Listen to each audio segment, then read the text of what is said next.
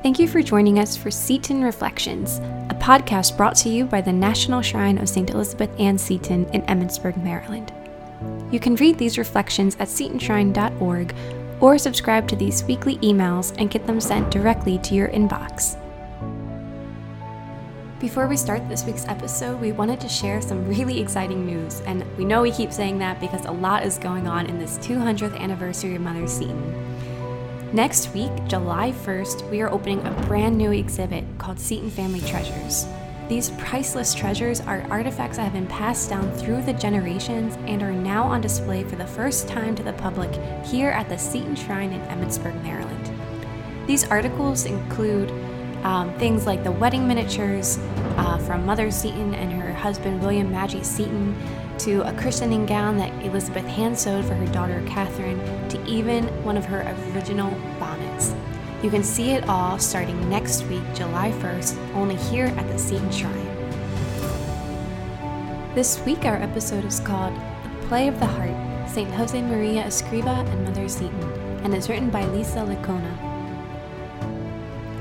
When I was a kid, my mother went through an Adele Davis stage. Adele Davis was one of the great American popularizers of nutrition. Long before the diet fads of the 70s and 80s, she was touting the value of fruits, vegetables, and whole grains, and critiquing nutrient-sparse prepared foods in popular books chock full of good advice and healthy recipes, many of which my own mother tried out on us, her unsuspecting children. Truly, these are some of the worst culinary encounters I have ever known.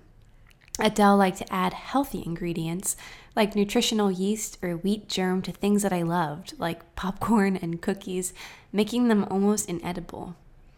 Because Adele bemoaned the sparse nutritional value of white flour, my mother once determinedly made pizza dough entirely from whole wheat flour, blissfully oblivious to the critical elasticity and thus lightness of the texture that even a touch of white flour naturally adds to dough.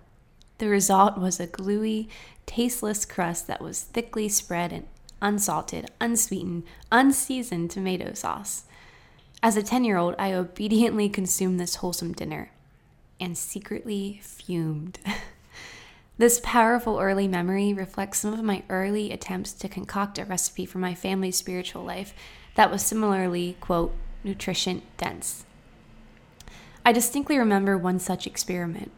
I had decided that our young family was going to sit down and pray 5 decades of the rosary together, every night, no matter what. Certain that this was a good practice, I went on to enforce this for about 6 months, convinced that I was giving my kids the healthiest dose of Catholicism they had ever gotten. It took a priest friend visiting our house to set me straight. Having seen my kids squirming and crying their way through the prayers, he gently suggested that I didn't have to keep up with this nightly regimen. At first, I was embarrassed that he noticed how bad my kids were. Then I began to really look at my kids, and I realized I was crushing nature to impose grace. Children are not meant to sit still for an hour or more. Their minds wander. They get the fidgets. Not only was my expectation unreasonable, but I suddenly saw that it was downright cruel.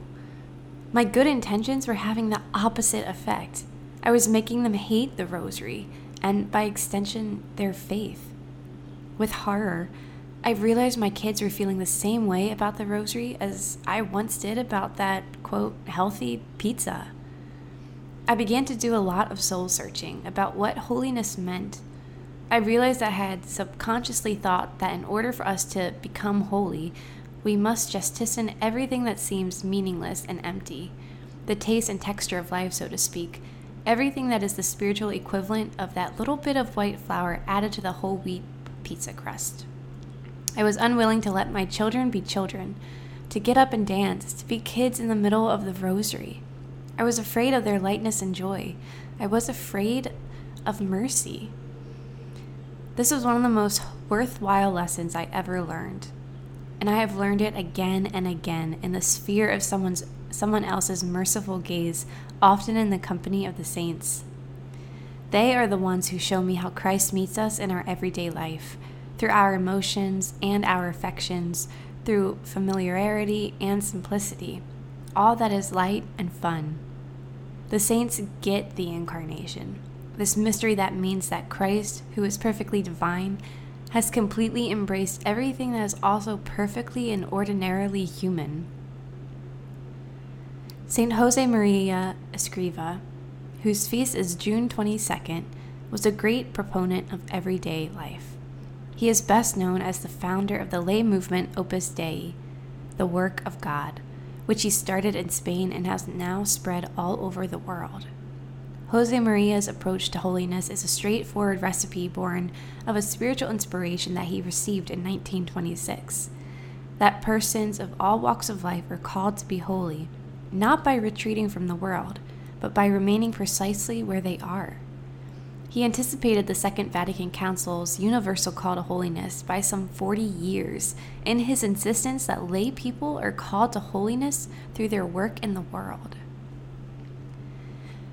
He wrote, "You must understand now more clearly that God is calling you to serve him in and from the ordinary, material, and secular activities of human life. He waits for us every day in the laboratory, in the operating theater, in the army barracks, in the university chair, in the factory, in the workshop, the fields, the home, and the immense panorama of work. Understand this well.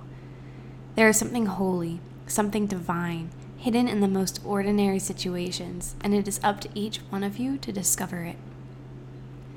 Josemaria Escriva is inviting the members of Opus Dei into an adventure in which Christ is not separate from our passions and concerns, but part of them. He is present in the home, the workplace, the street, the commute, and the grocery store. His is a deeply generous and sanctifying vision, one that recognizes the presence of Christ in every circumstance of our lives. St. Elizabeth Ann Seton also had this deep sacramental vision. Her writings evince her easy familiarity with grace and nature, and is infused with the joy that comes from seeing how the everyday is shot through with God's love. Here is Elizabeth talking to her friend Amabilia of her own struggle to find her way into the church. She wrote, "For as to going a walking anymore about what all the different people believe, I cannot, being quite tired out. And I came up light at my heart and cool of head the first time these many long months, but not without begging our Lord to wrap my heart deep in that open side so well described in the beautiful crucifixion, or lock it up in his little tabernacle, where I shall now rest forever.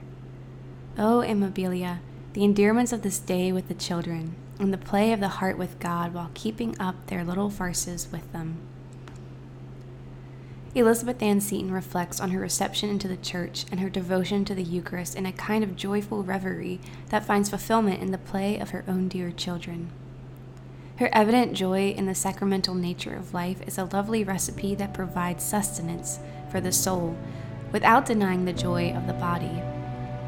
Like Josemaria and St. Elizabeth Ann, may our play and our prayer be ever joyfully entwined.